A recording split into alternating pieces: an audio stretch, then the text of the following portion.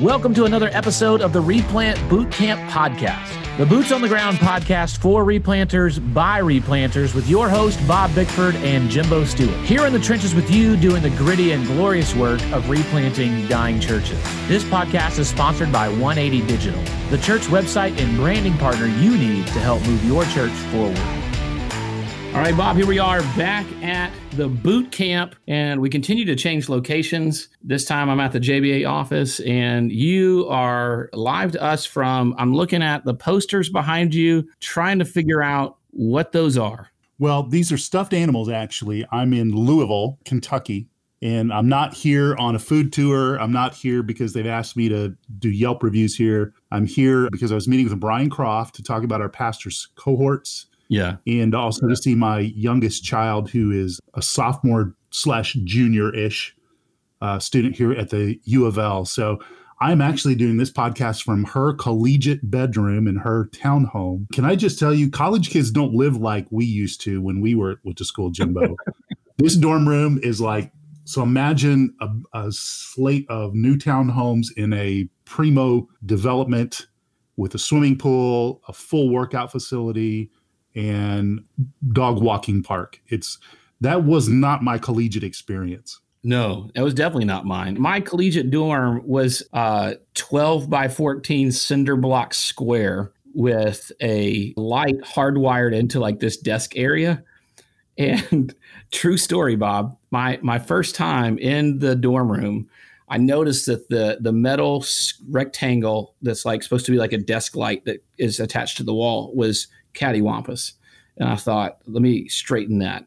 And it electrically shocked me so hard, it sent me across the room. Yes. And we had communal showers. And I decided they had these communal showers. It was like 3 showers on one side, 3 showers on the other side, and a big water hose going down the middle just to clean them.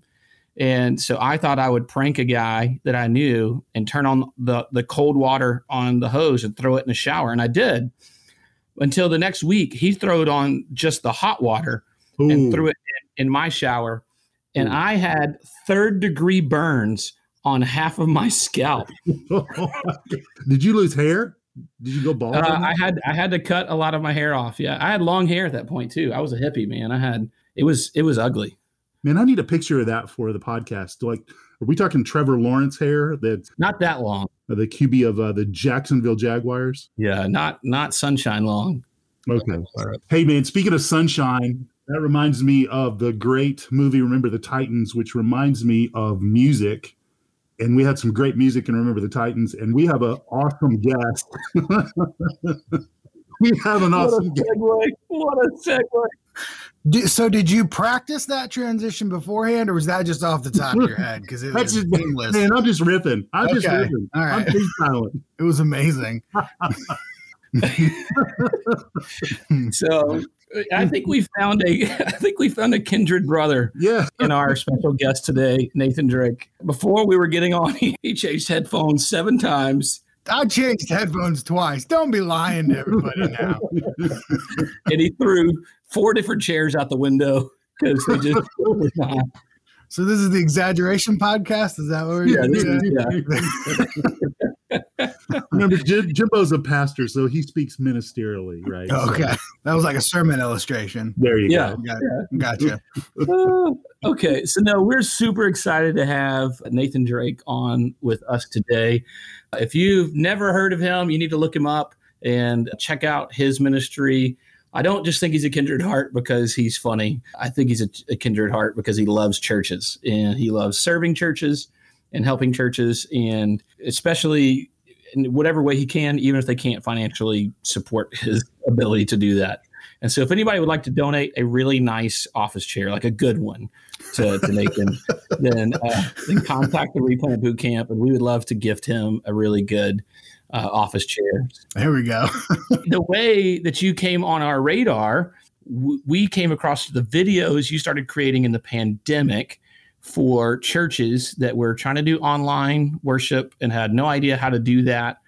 And so just fill us in a little bit on how that all came to be. Sure. So we were actually in Florida when everything went to HE double hockey sticks. And we were there with our church friends. We were having a nice Florida vacation, and then all of a sudden, you can we even fly home? And everything starts closing. The beaches started closing. And all the people I'm there with are like pastors and such. So they're getting all these notifications from their church. We can't do this. We got to close. We got to do this. Everybody's scrambling. And I wasn't full time in a church at the time. So I was like watching this craziness happen with everybody around me. And I'm not like I heard God say something kind of guy very often. Like this might have been the once or twice I'll say that. But I was like, I could hear God, not audibly, but I could hear God like say, okay, you see all these people around you having to close their churches. You know how to do this worship thing online with the video and the audio. You've been doing it. These people need help. Just go home and make things for them. So I went home that night. We stayed up late and painted the wall that I had to film on because it was like disgusting peach, rotten, gross color. And so we painted the wall. Next day I set up everything and started filming these worship sets and then put them online so churches could download them and use them for free. Because those first month or so, all the small churches are like, we don't even own a video camera. Like, what are we supposed to do? So I just, I made these short worship sets, 12, 15 minutes. It was like 3 hymns, public domain, so there's no rights issues, and like some liturgy and some scripture in between. So basically just like a full worship set that would go before sermon, and then people could come and download them for free, stick them before their sermon. Their pastor could preach on his webcam, and they could still have service during that crazy time. Man, I really wish I'd have known about that when we were trying to figure out how to do that early on. That would have been really awesome to be able to. Yeah, we were just trying to figure out which way to aim the iPhone. Is it landscape or is it portrait? Yep. Some people still have not figured that out. Nope. Man, Nathan, so your gift to the church in that time, and to the church plural, kind of, the big C, the churches as they were meeting, really helped us and helped so many people fill a great need that existed during COVID. But when we think about churches as a whole, one of the biggest questions that replanters and revitalizers and even established churches ask is, what do we do for worship, right? How do we handle worship? And particularly for those of us that are working in replants or revitalizations, we're stepping into a situation where it's a predominantly senior adult congregation.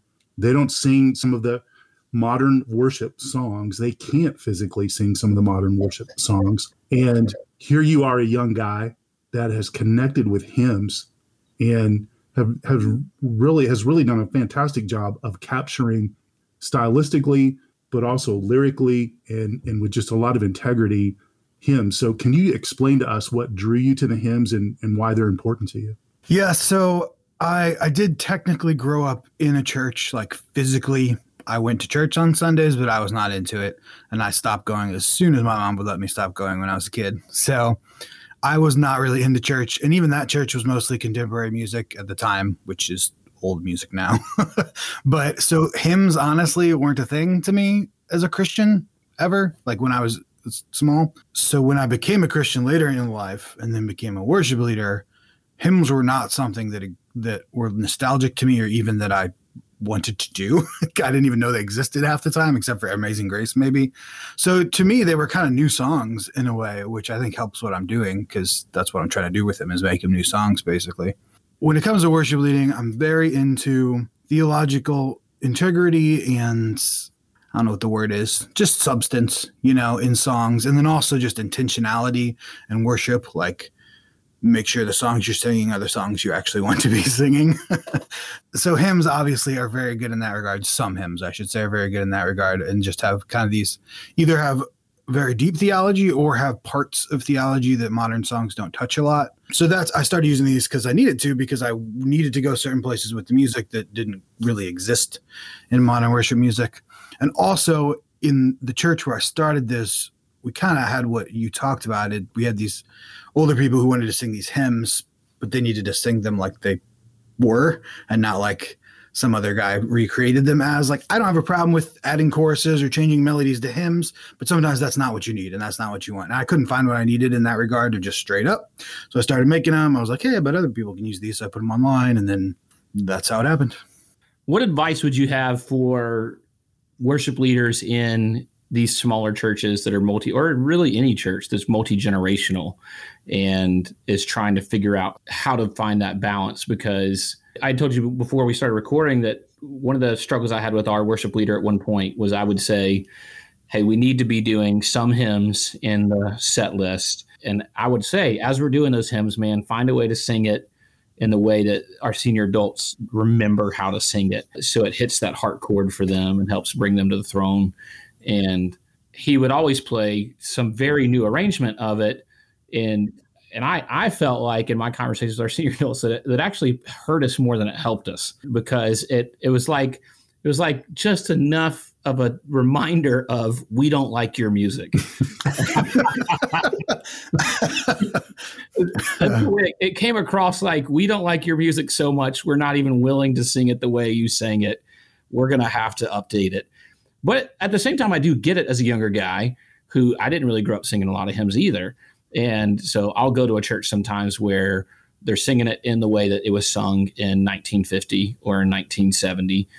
And for whatever reason, that kind of arrangement doesn't resonate. And I don't know enough about music to understand the reasons why. And so maybe you could speak to that. Why is it that those styles are hard to bring those generations together? And what advice would you have for worship leaders in multi-generational churches? Could you ask me a more complicated question if you can? Yeah, there's no easy answer. I started doing the hymns acoustic, one, because that's just an easier way to translate it from a musical or art standpoint, because you kind of strip everything away except for the melody and that sort of thing. And then you can look at it as a song instead of a style, if that makes sense. So that helped, was going low key with it, going just acoustic. My current project I'm working on is the opposite, trying to bring them into like legit modern, like Hillsong Elevation, that style of music kind of stuff. And I will tell you, it's very difficult to keep them the same and do that. But I've been able to. I think it's really good. I'm excited about it. But I will say that I think when I was doing it, there was these huge like temptations to change what the hymn was, because that would make it sound more modern. And again, I don't have a problem with that, but I think the first thing you need to do when you're using these hymns is ask yourself why you're using these hymns. Because if you're using them so that the older people can sing along, then changing the melody completely is doing the opposite of what you're intending to do. So again, with the intentionality, before you play the song, figure out why you're playing the song and what you actually want to play. So again, if you're bringing them in so the older people can sing, that's awesome. Find a way to keep that melody and keep that rhythm so that they can still sing, but then you can update them like musically, the musical context for a younger audience. I would also say that that will not solve your problems. Hymns won't solve your problems because the style of music isn't the actual problem. The style of music, or the problem is that the style of music matters. That's the problem. It doesn't matter what the style of music is. It's that it matters at all. And it's just a hard issue. And I know it's impossible to go back to, but really you kind of just got to sit down with everybody and say, hey, just curious, why are you here in church worshiping? Like, what's the point? And then you can all, and hopefully you can all get to the same point of we're here to worship God. Then it gets really complicated on how you do that, but you got to get back to that basic point. And then you all can sit down and figure out together how you can all do that together. I will say one of my least favorite terms in the world is blended service. Because it was like, all right, you hate this music, you hate this music. If we just play the music everybody hates, then no one will be happy. Absolutely. Absolutely. Yeah. I remember somebody describing blended music was like taking your absolute favorite meal, throwing it in a blender, and then putting it in a glass and sticking a straw in it and saying, now enjoy it. Right. Yeah. It's just like, you've got all the elements that you like there, but they're not in the constitution that you want them. Hey, one of the things you mentioned is something that I've really been trying to pay attention to lately in our worship gathering or corporate gathering is it's easy just to show up in worship and kind of check the boxes. All right, announcements, greeting, singing, sermon, response, and really not engage your head and your heart. And I know in our conversations when we met a couple of weeks ago, liturgy is a big deal for you and it's important to you. Can you describe just briefly what's a good definition of liturgy? And then what is a real simplistic liturgy that we can engage that gets people from the beginning of worship to the end of worship, gathered worship, in a position where they're thinking and they're reacting in ways that are drawing them to God and respond to God. So, I mean, in the very simplest form, liturgy is just the practical way in which you do a worship service. Like, that's all it is. It isn't call to worships. It isn't this. It isn't that. It's just liturgy is the outline of how you're going to worship God, basically, in a real life worship service. And it can often include things like call to worship and songs and scripture and sermons, and all those are part of the liturgy. And so I think it's important to step back and say, okay, we have this worship service. We want to bring people into the presence of God. We want to illustrate God as, the Redeemer, the Creator. We want to talk about salvation. We want to, you got to think of what the worship service is for, what the people need to get out of it, and then put that together as a liturgy. So, for instance, a very common liturgy that happens in a lot of churches is call to worship, song, prayer of confession, assurance, song, sermon, song, benediction. That's 80% of churches in the world, which is fine because it works. But I would say take those things, if that's a liturgy kind of order you like, and look at them not as the specific things they are. Don't think, okay, a call to worship is a reading, a song is a song, a prayer of confession is a reading, a song is a song. Maybe your prayer of confession is a song. Maybe this song is read. Maybe this scripture is this part. You don't have to have this solid thing that everything is, this is a responsive reading, this is a song, this is a scripture, this is this, sit down, stand up, that sort of thing. You just need to look at the liturgy as this is where the service is going. This is how we get the service to where it's going. And we want to be intentional about what's in the service so that we end up with an impactful, important service that keeps our eyes on God, is what I would say about liturgy. Does that make sense? Yeah. I think there's something to be said about having liturgical elements that don't conform and feel like the rest of the world. I think sometimes we try so hard to make elements in our order of worship or liturgy feel so modern. And again, I'm like you said, I'm not against that, but I think there's a powerfulness to a transcendence to certain liturgical elements, in that this doesn't feel like anything else that I do in my life, right? When we do this responsive reading, I can't think of anywhere else in my life that we do this, or, when we have these certain elements. And I think there can be a really powerful transcendence to that just reminds us that this isn't like everything else in your life. This is a moment where we as a corporate body are engaging God in worship on purpose as we gather. And so what are elements that would be easy to implement into smaller churches with limited resources that could help them do that? For sure. Yeah. I mean, there are liturgical resources everywhere. There's good ones, there's bad ones, but there's one called the Worship Sourcebook, which is pretty decent. It might be a little liberal for some of the conservative churches, but it's got some good stuff in it. I use it a lot. And I will say that, again, you don't have to make up your liturgy. There is no need to write everything that you say in service. In fact, there's probably benefits to not write everything you say in service. And you can go to these places, you can go to super old, Matthew Henry commentaries and look at things he said. And you can go to these worship source books, and you can go to Spurgeon and all these old school people and find these great things that I think a lot of people think if they take this call to worship from 1500s, that if they put it in the service, it's going to look old. It's going to sound old. And what I've noticed is that nobody cares how old the thing is. All they care about is whether you care about doing it or not. It becomes an issue and it feels old only when you do it because you have to do it every week, and you do it every week and you have no idea what it means anymore. And everybody's saying it with no emotion and that sort of thing. That feels old. But if you're reading something from, 1500s with passion and everybody knows what it means and you've explained it well, then it doesn't feel old at all. It feels modern. It feels fresh because it's not old. You're engaging with God in that moment. Just you're using that old, thing. It's like when you go to an art museum. I don't go up to a Van Gogh and think, ugh, that looks old. I can't relate to that anymore. No, it's awesome. It's great. Somebody made a great piece of art. So use it. Just make sure you're paying attention and you're using it and you're not just reciting it over and over and over and over again. So that's what I would say is you don't need to write everything in your service, and everything doesn't need to be fresh in the regard of it needs to be a brand new item. It needs to be fresh in the sense that everybody there is hearing it like they've never heard it before, if that makes sense. Yeah, man, that's solid. I think that growing up, every church has a liturgy, and having been to 2 different kinds of churches. And then I think one of the second church that I served in was a very formal, handbells and choir robes and responsive readings and confessions and those sorts of things. But there seemed to be just an absence of passion and investment and intentionality in the whole service, right? Mm-hmm. It's just like we kind of shuffled in, sat down, and we knew that we were going to do these things.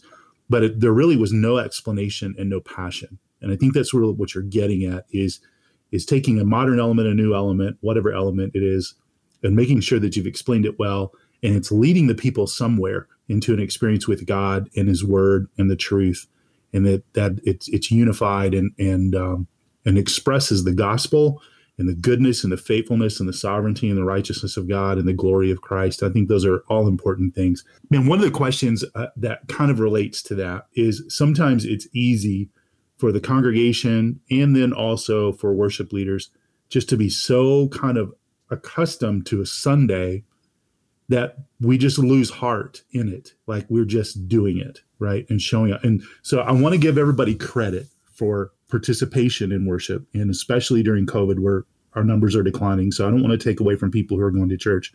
But man, speak to the worship leaders out there, particularly because one of the things we hear a lot about is pastor burnout.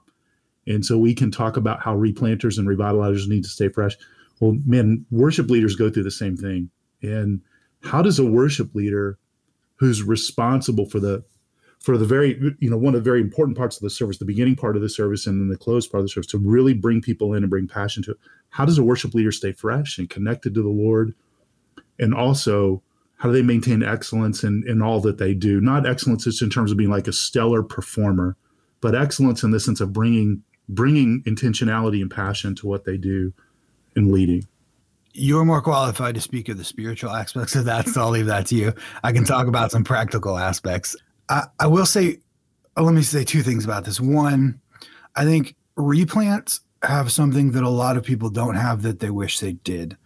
And that's that you have, some of you, if you've taken an old congregation and a new congregation and put them together, those replants, what you have is you have a group of people that have no idea how to do a worship service with a group of people that have done it so many times they're sick of it. And both of these people get to help each other. Like, I think often it ends up as like this butting heads sort of thing. But if we could just shift our minds so that it's oh my gosh, we get to learn all these awesome ways of doing worship that these people have been doing for years. The other side gets, look, these people are this is all new to them. That's amazing. I wonder what it's like when it's new to you. And you both get to experience this kind of worship culture that doesn't exist a lot of places and is awesome. So one of the ways to keep it fresh is that in a replant where there's 2 congregations, older and younger, coming together, you literally get to create a worship culture that does not exist anywhere else in the world because of these 2 congregations coming together. And that in itself is fresh. Like that literally doesn't exist anywhere in the world. And you get to build it. You get to be a part of making this worship culture with these 2 disparate groups of people. So that's one thing I would say is just the worship culture itself. It gets to be fresh. 2, I would say that one thing I notice that's a huge difference between, like, say, a brand new church plant with 30 people and a 100-year-old church with 30 people is that the new church always explains things because it assumes there's someone there that doesn't know. The old church never explains a single thing because everybody's done it 1,000 billion times. And I think we need to say that, listen, we need to treat this as if it's new, and we should explain it, because sometimes after you've done it a million times, you need it explained like you've never done it before. And that happens to me. Like, I was doing a call to worship or a prayer of confession in a service, and I wanted to explain it to the people. And so I was like writing how I was going to explain it to people. I'm like, oh, I forgot that's why we do a confession. So then it was fresh to me. Like, oh yeah, we're already forgiven. We're doing this confession not to earn forgiveness. We're just doing it because we get to do it because our forgiveness is already earned. And you kind of get into the reasons you do these things, and those reasons can kind of come back up and you can be like, oh yeah, because I think things get stale when we forget the reason we do them. Man, I really appreciate you coming on. All of this has been so valuable. I've written down so many great quotes. I wanted to take a moment before I recap everything and land this plane and just point everybody to some of the resources that you've put out there. So in particular, tell us about the hymn book and some of those types of resources that you've created that would be beneficial for revitalizations and replants, and then I'll land the plane.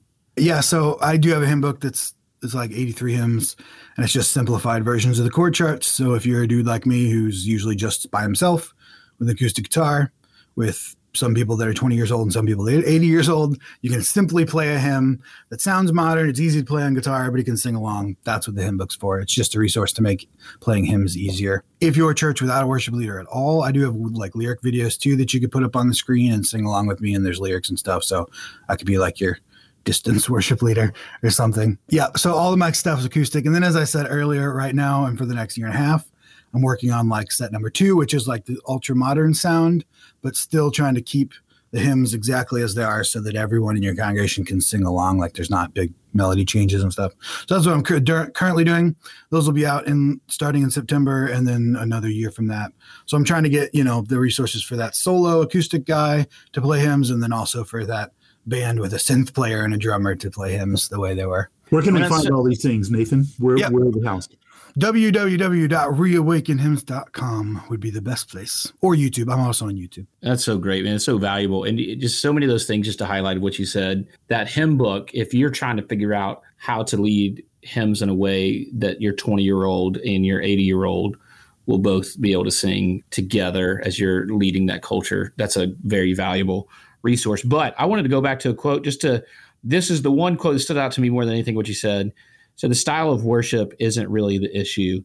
That the style of worship matters is really the issue. And so I appreciate the work that you've put in to helping bring generations together in style, but I even more so value your heart, that it's not about the style. It's about our heart and what we're doing as we're worshiping God. Also love how you talked about explaining things. You need to explain it, especially if you've done it a million times, so that you always remember what it is we're doing and why we're doing it. Man, this has been a great episode. Check out reawakenhymns.com and all the stuff that Nathan Drake has out there. A lot of it you can get from him for free because he's a generous, church-loving, Jesus-loving dude. But, man, you ought to if you can. That's not going to cost you. It's not going to break your bank to just buy the book and buy some of those resources, buy his album, and help support that so he can continue to create resources that serve churches and help others. Nathan, thank you so much for coming on with us. Thanks for having me. Thank you for listening to this episode of the Replant Bootcamp Podcast, a resource for replanters by replanters. If you enjoyed this episode or found it to be helpful for you and your ministry, please help us get the word out by subscribing, sharing, and leaving us a review on your favorite podcast listening platform. This podcast is sponsored by 180 Digital. 180 Digital is a team of design, development, and marketing experts that love working with churches big and small. Check out 180.church, ONEEIGHTY.church to learn more about how 180 can help your church move forward.